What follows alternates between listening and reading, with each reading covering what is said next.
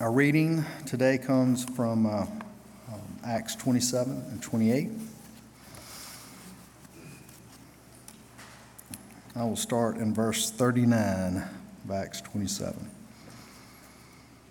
Now when it was day, they did not recognize the land, but they noticed a bay with a beach, on which they planned, if possible, to run the ship ashore.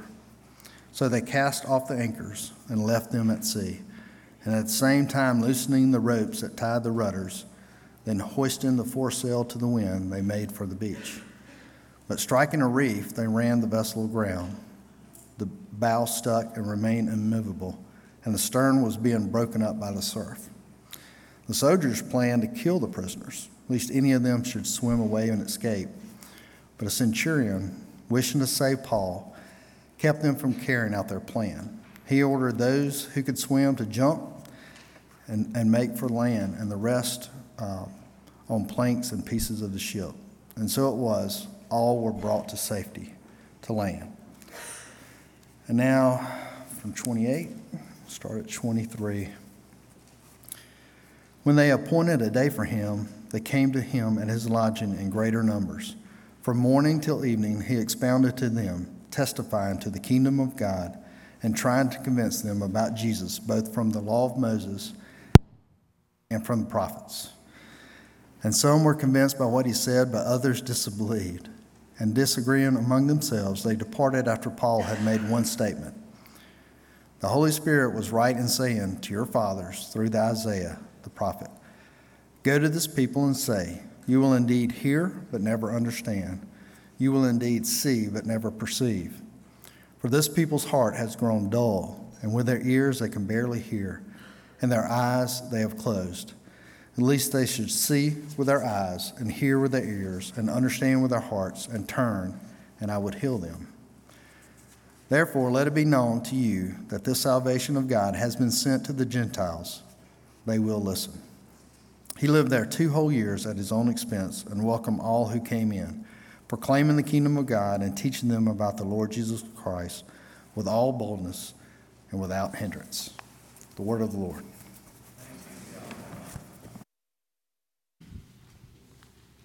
The storyline in Shakespeare's Hamlet, I'm assuming, is fairly well known. Hamlet, of course, is the Prince of Denmark, whose father has just passed away. But Hamlet's father returns to him as a ghost to tell his son that his death was no accident. Actually, he had been poisoned by a political rival, his own brother, Hamlet's uncle, who now sat on the throne.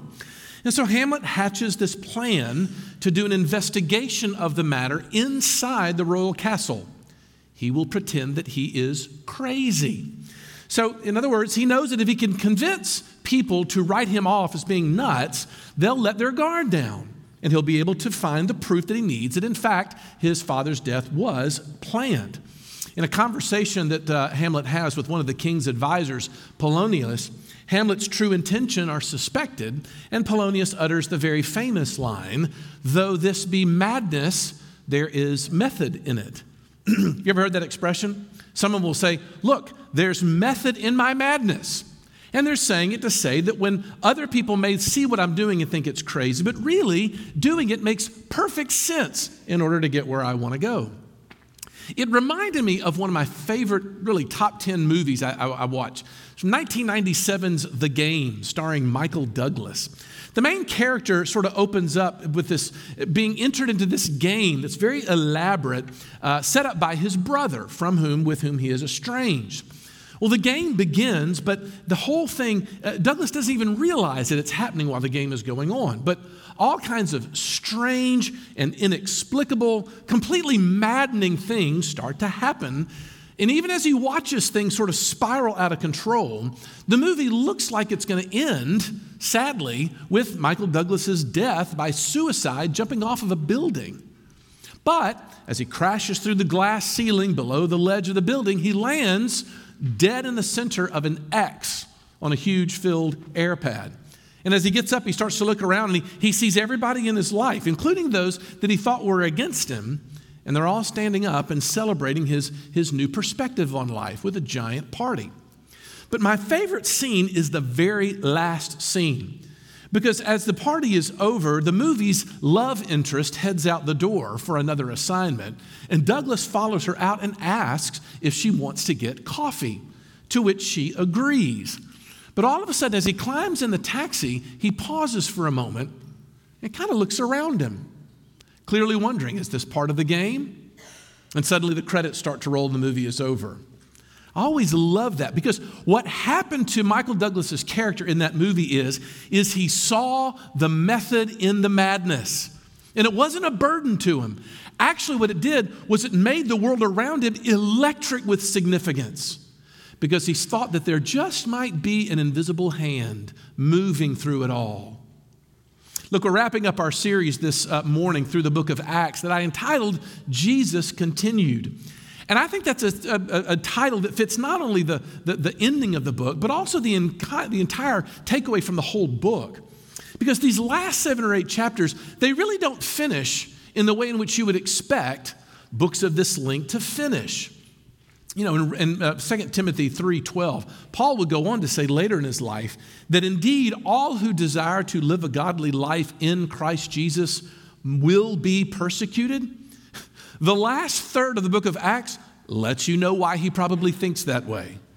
John Stott actually suggests this is the overarching lesson of the book as a whole, that Luke is trying to get his readers to see the events that happened in Paul's life, as awful as they were, as drawing toward an ending that only God could have orchestrated.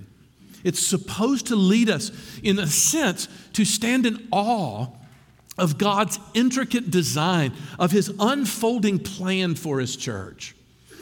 Actually, as I'm sure you all remember, in the very first sermon in this series, I mentioned that the book of Acts in many ways is just a story about God. He's the one who's building his church. He's the one who is fixing the world and setting it to rights. It's a very God-centered work.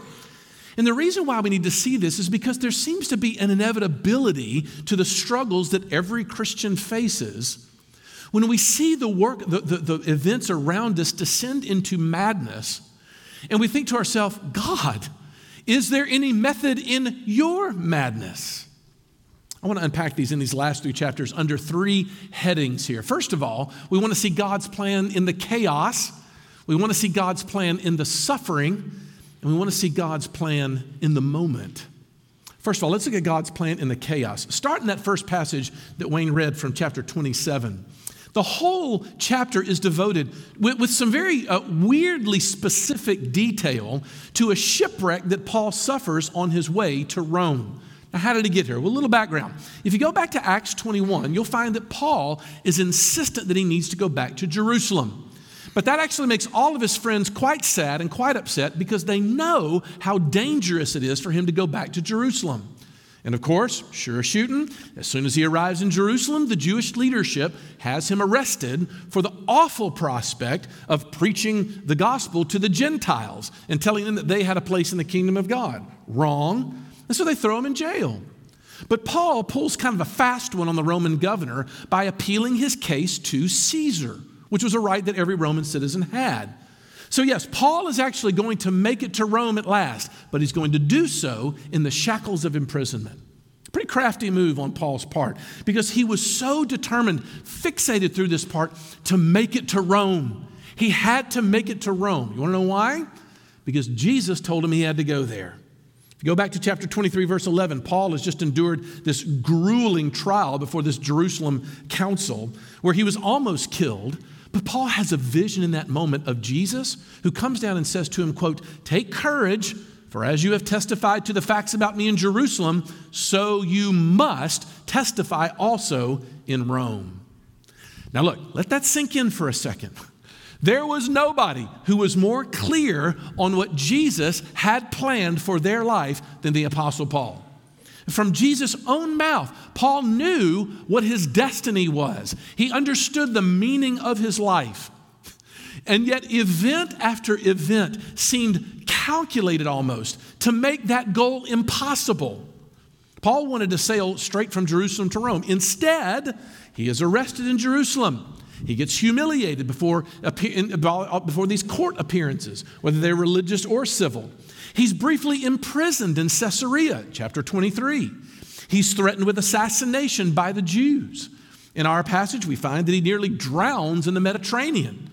At one point during the voyage, the sailors consider killing him. And if that's not enough, he gets bitten by a poisonous snake throughout the entire journey. My guess is you would have tried hard and been hard-pressed to find someone who endured more chaos in their life than the Apostle Paul.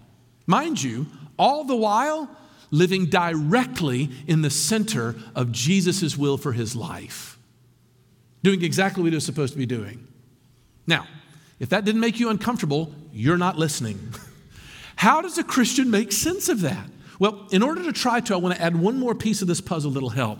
Because there just has to be significance in the fact that all of these chapters wind up with Paul being thrown into the sea. It's a big deal for Jewish people, and you've heard me mention this before. Jewish people were not big fans of ocean waters. Mostly because a lot of their cultural history suggested that the sea was bad. Genesis 1 described the world's beginnings from outside of a chaotic primordial sea. Later on, the world is destroyed in Genesis chapter 9 in the days of Noah by the sea. Finally, the escaping Jews from Egypt are trapped by the sea as their captors come to pursue them in Exodus 14. It's little wonder then that when you get to the book of Revelation, the Apostle John, when he sees the new heavens and the new earth, will say that there is no sea. Revelation 21:1. What's the point? The sea, to the Jewish mind, was a picture of chaos. And when Paul is subjected to this excruciating journey that dramatically culminates in Paul's very submersion into the sea, like literally, he has to swim to shore. Luke sees all this happening is like, that's familiar. There is spiritual significance to what's happening here. And it's simply this. God is the one who is providentially controlling even the most chaotic events of his people's lives so that he can achieve the purpose that he intends for it. He is still at the wheel. Now look, I want to press this further in the next point, but let's pause for a second and deal with an objection that people oftentimes feel at this moment. Because a lot of people don't like how closely we bring God next to our chaos. And they ask what I think is a perfectly legitimate, albeit philosophical question, is God the one who's behind my suffering? Did he do it? You can even hear this when people go through bad times. They'll say, what did I do to deserve this? Why is this happening to me? They're looking for reasons. And for many people, they're looking for reasons to walk away from a relationship with God because they see him as being the ultimate cause for the evil that's going on in their lives. Well, John Newton, English Puritan and author of Amazing Grace, wrote a letter to a parishioner who actually asked almost this exact question. And I thought that Newton's response to this lady was quite brilliant. Listen to what he says. He says, God is no more the author of sin than the sun is the cause of ice. But it is the nature of water to congeal into ice when the sun's influence is suspended to a certain degree. So there is sin enough in the hearts of men to make the earth the very image of hell, and to prove that men are no better than incarnate devils were he to suspend his influence and restraint. Sometimes, in some instances, he is pleased to suspend it considerably. And so far as he does, human nature quickly appears in all of its true colors. That is a great perspective. It's a Christian perspective. Because what he's saying is, when someone complains, why is God creating the chaos? They are assuming in that if God would just leave us alone, we would manage our world just fine. But see, Newton knows that man has an ultimate commitment to a godless universe, which is what the Bible calls sin. And what that means, among a whole long list of other things, is that left to ourselves, we would race into the chaos and destroy ourselves and each other, by the way. Matter of fact, the only reason why that hasn't happened already is because God is restraining that inertia that's at the heart of every human being. That's a better perspective, I think. You are not a neutral individual. You're not a neutral party in the midst of my suffering. Now look, granted, that's a philosophical perspective, but I want to deal secondly with the personal question. Why does God allow us to go through these things? So we see God's plan in the chaos. What about God's plan in the suffering? Well, I want to ask this question because there were certain constraints that were put upon me in putting together a preaching schedule that a book of 28 chapters sort of required. Because if you think about it, 2/3 of the book, if you only had the first 2/3 of the book, you might see the book of Acts as being somewhat, shall we say, triumphalistic. Think about this for a second. As the gospel marches through chapters 2 through 20, what do you see? You see Pentecost, big victory. You see them healing a beggar in chapter 3. You see the gospel defended before the religious council in chapter 4 and 5. You see this extraordinarily successful mission to Samaria. You see the conversion of Saul, the conversion of Cornelius in chapter 10. You see the planting of this amazingly successful church in Antioch in chapter 11. Paul's miraculous escape from prison in chapter 12. And then you have these early successes of all of Paul's missionary journeys right up to approaching chapter 20. So that if you stopped right there, you'd be tempted to think that the takeaway from the book of Acts was something like this. Hey, if you follow Jesus and believe his gospel, you can expect for spiritual victory to follow spiritual victory for the rest of your life. Nothing can stand in your way. But when you reach chapter 21, what happens? The narrative gets dark. Bad things start to happen. They close down around Paul. And remember, Paul knows that it is Jesus who has specifically called him to do this work. But in following that lead, he ends up arrested and he ends up losing his freedom. So the question is, how in the world do you make sense of that? And at this point, I do realize that it's a very Christian thing to do. Nothing that I disagree with at all. For people to play the card that goes a little bit like this. Well, look, Christians suffer because in a way, it's kind of good for us. It helps us grow. We learn things that we would never have learned if we weren't actually suffering. Lord willing, in the spring, we're going to study all the way through the book of Romans. And when we get to chapter 5, we're going to hear Paul say something like this in verses 3 and 4. Not only that, but we rejoice in our sufferings, knowing that suffering produces endurance, and endurance produces character, and character produces hope. So yes, there's good things to be gained from our suffering. But here's my thing. I don't think that actually is an adequate explanation for how it feels when we're going through suffering. Because I think what Luke is trying to say is something even more profound. And you can see it in the way that he structured these chapters.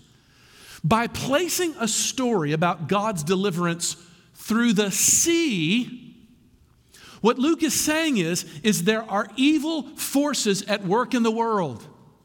There are malevolent spirits that are doing all that they can, demonic activity that is attempting to restrain and thwart God's plan in the universe. Whether it's the forces of water in the shipwreck or the evil schemes created by man, the Bible comes with us full of stories that there is a devil who is attempting to thwart God's work by making his people suffer. It's the story. But the message of the book of Acts is that God obstructs those purposes every single time. Every time. And weaves them into the way he wants it to. Now bear with me for a second. This is, if you're only exposed to it now, a very Jewish way of looking at the world. A Jewish worldview would have seen that behind all of the destructive machinery of man are actual, personal, malevolent spirits who are inspiring, pushing, tempting, even at times we believe orchestrating attempts to pull God's plan away from its foreordained end, which is, of course, his ultimate glory. And being aware of this influence, having a knowledge that it's happening, has always been a key feature of Christian maturity. It's always been a key feature to look at my suffering and saying, to some degree, the chaos around me is the function of someone out there who's trying to thwart God's plan. You've not made full sense of your struggle until you acknowledge that reality, that there's a spiritual battle that goes on. Now, my guess is I've made a room full of Presbyterians uncomfortable. Because most of us will say, we'll have a sort of a generalized view, this idea that there are weird spirits out there, but now we're talking about it kind of personally, and that seems a little bit weird to attach these things to the demons. Now hear me. Some of that is very true. I have seen many of us at certain times when we go through struggles become what I would call overly paranoid about the work of malevolent spirits, to the point where we're trying to cast out demons out of like stalled cars or out of my child's bedroom at night or something like that. Christians actually don't process that spiritual world in that way, mostly because we understand that our foe on this side of the cross is a defeated foe. And God is showing throughout how over and over again, he's going to take these difficult experiences and he's going to weave a tapestry that ultimately is going to bring about something that you and I even right now can't imagine, that we could never see. This is how a Christian thinks. And it reminded me of Gandalf in his conversation with Frodo in The Lord of the Rings. They're having a conversation about the creature Gollum, who not so secretly is trying to follow their band into Mordor in hopes of grabbing the ring again. Well, Frodo at one point in his conversation with Gandalf says that he wishes he could kill Gollum and just be rid of him once for all. Gandalf, of course, warns him not to be too hasty in doling out justice. You don't want to be that guy, Frodo, I promise you. But then at one moment, he speculates about what might be the purpose of Gollum in their journey. And he says this. He says, "For even the very wise can't see all the ends. But my heart tells me that he has some part to play yet, for good or ill before the end." That's how a Christian talks. They look and they say, yes, it's awful, it's terrible, and we're doing everything that we can to resist that. But my suspicion is God is going to weave this. The wisdom of Gandalf at that moment is the way Christians act, because it's exactly what we see in the big picture of Acts. Look, the whole book began with Jesus telling his disciples that they were going to be his witnesses to the ends of the earth. Remember that? Well, Rome is, for an ancient Near Eastern people, the center of the whole known world at that time. So when Paul arrives at Rome, there's this air of like mission accomplished hanging over his last few days. So what we see there is God has a plan in our chaos to help us understand it. But the plan in the suffering is to give us perspective that this is a battle that I'm racing in. And that brings me to the last point. What is God's plan, though, in the moment? You know, we can look at God's plan in the midst of the great philosophical questions of evil and his intention. But in the real question, when we experience heartbreaking suffering, that what we want to know is like, God, what are you up to? What are you doing? Why is this happening to me? And what happens so often is when people get in the grips of those kinds of questions and that kind of heartbreak, they freeze. They draw up. And we lose our inability to even take one step forward, which is why I found it so fascinating to see what Paul was doing in the midst of his suffering. We've been through a lot in this church. Even in the last year, we've been through a lot. Nothing was compared to what Paul was doing. What was he busying himself with? We'll take a look there at chapter 28, verse 23. It says, "From morning till evening, he expounded to them, testifying to the kingdom of God and trying to convince them about Jesus, both from the law of Moses and from the prophets." All right, you ready to hear what it was that Paul did? You want to know what Paul's genius plan is to get through his suffering? You ready for this? Do what he's always been doing.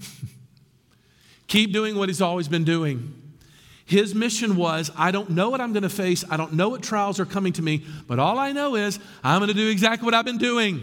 I'm going to teach the Bible, I'm going to announce the kingdom, and I'm going to center it all on Jesus. That's what I'm going to do. That's the plan. It's always been the plan.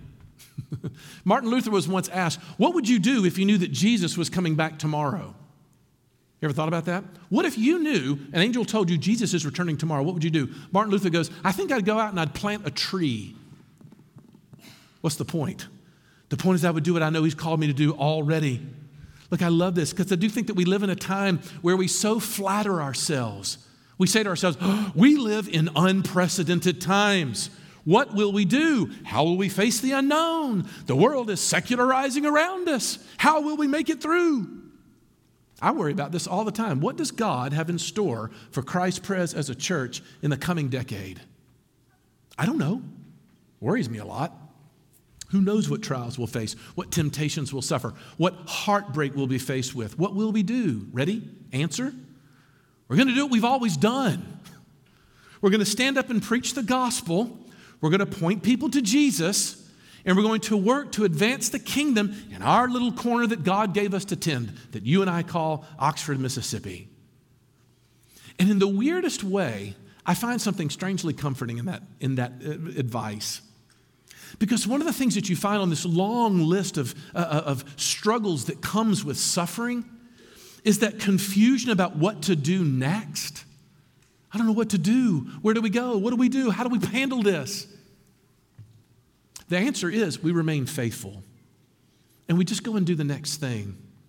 Reminded me of one of my favorite stories from Elizabeth Elliot. Elizabeth Elliot was married to a missionary, Jim Elliot, and they decided they would go down to South America to witness to a group of indigenous people there and start an evangelistic work.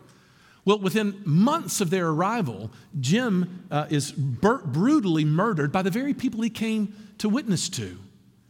And Elizabeth Elliot talks about the days and weeks after his death with a newborn infant child, mind you. And she said, I was absolutely frozen, had no idea what to do, where to go, how to make sense of it. And a friend of hers gave her a poem. Let me read a couple of stanzas from this poem to you. It says, many a questioning, many a fear, many a doubt has its quieting here. Moment by moment let down from heaven, time, opportunity, and guidance are given. Fear not tomorrows, child of the King. Trust them with Jesus and do the next thing. Do it immediately. Do it with prayer. Do it reliantly, casting all care. Do it with reverence, tracing his hand who placed it before you with earnest command. Stayed on omnipotence, safe neath his wing. Leave all the results and do the next thing. Looking for Jesus, ever serener, working or suffering, be your demeanor. In his dear presence, the rest of his calm, the light of his countenance will be your psalm. Strong in his faithfulness, praise and sing. Then, as he beckons you, do the next thing. I absolutely love the wisdom of that. Where do I go? What do I do? How am I going to survive this? How can I survive this profound loss? How can I get up in the bedding with this crippling depression? Answer, go do the next thing. Sometimes pain can be so crushing that the next thing is simply to breathe in and to breathe out. At other times, it's like, maybe I'm going to go eat a meal. I'm going to go get some sleep. Maybe it's that I'm going to call some friends and pour my heart out to them. Maybe I need to set up an appointment with a counselor and talk through this. In other words, I'm going to do what I've always done. I'm going to stay faithful. And the whole book of Acts ends in Paul doing exactly what he set out to do so many years before. Look at the way the last two verses of this book ends. It says he lived there 2 whole years at his own expense, and he welcomed all who came to him, proclaiming the kingdom of God and teaching about the Lord Jesus Christ with all boldness and without hindrance. Every commentator I read drew attention to the fact that the last Greek word in the book of Acts is the word unhindered. Because look, the title of this series, Jesus Continued, is not just Jesus Continued. It's Jesus Still Continued. He's still marching. He's still unhindered. And God's people look at the challenges and the sufferings of the present with the sure knowledge that God goes with them. And that all the way he is taking all of the devil's schemes, which we regularly pray against and work to overthrow, he takes and he weaves it into something that's going to be good for them. So that there will be a day where we look back on even the pain of our lives and say, that was a blessing. There was sweetness that came to me, even in the midst of that heartbreak. Maybe I'll get it in this life, maybe not. But in the end, it's where it's all going. Another one from John Newton. He says, the lions roar, but they can't kill. Then fear not, my friends. They bring us, though against their will, the honey Jesus sends. That's what Christmas is about, by the way. Jesus being with his people, that no matter where we've been these last couple of years, no matter what God has allowed in his good providence to allow happen to us, no matter how many times we have sat questioning, God, what are you up to? His advent, his arriving, is this regular reminder for us that he has not left his people. There with us, taking all of these disparate events, taking even my failures, and weaving them into something that will bring him glory eventually. That's a purpose. That's an encouragement, is it not? Let's pray. Then, Lord Jesus, we pray that you would give us that eyesight, because so often we don't see it. Would you let us see very clearly what you are up to in our own hearts? Would we be able to see the plans of the devil and pray against them as you've instructed us to do everywhere? We pray that we would also have a perspective, Father, that would come alongside those who are frozen, who are stuck in life, and help them go and do the next thing, whatever it means for us to be faithful.